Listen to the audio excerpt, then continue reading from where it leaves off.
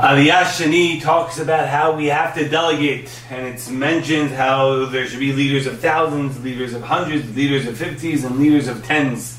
And there's an individual who one time came over to me and he said, "I'm stressed out." I'm like, "What's going on? What happened? Why are you so overwhelmed?" "I'm working day and night, 9 to 5, 5 to 9. And he was a Russian background, and I asked him, "How do you say work in Russian?" And he answered me, "Robota." I'm like, "That's exactly what you are. You're a robot. You wake up, you go to work, you go to sleep, you wake up, you go to work, you go to sleep, you have no life. You can't do everything yourself. You can't be working." He was starting a business and he was trying to make it successful. He was working day and night. I told him the importance of delegating. Delegate down in order to go up. I love that quote so much. You have to delegate down in life in order to go up. You can't do everything yourself. There's another beautiful quote.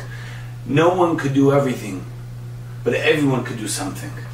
If a person takes that to heart, he won't be overwhelmed and overworked. Like Yitro told Moshe Rabbeinu, his son-in-law, he was overwhelmed with lines upon lines of people asking him questions. You have to delegate down, you have to have leaders, and he has certain characteristics that they need to have. But every single individual, every single person could take this lesson to heart of delegating. Not taking too much upon yourself, not to be overwhelmed, not to be stressed out, but Be'ezrat Hashem, have others to help out. Be'ezrat Hashem will see success in all of our endeavors. We should see the Geulah Shlema, the complete redemption. B'mirav Beinu Sfilin, our days. Amen.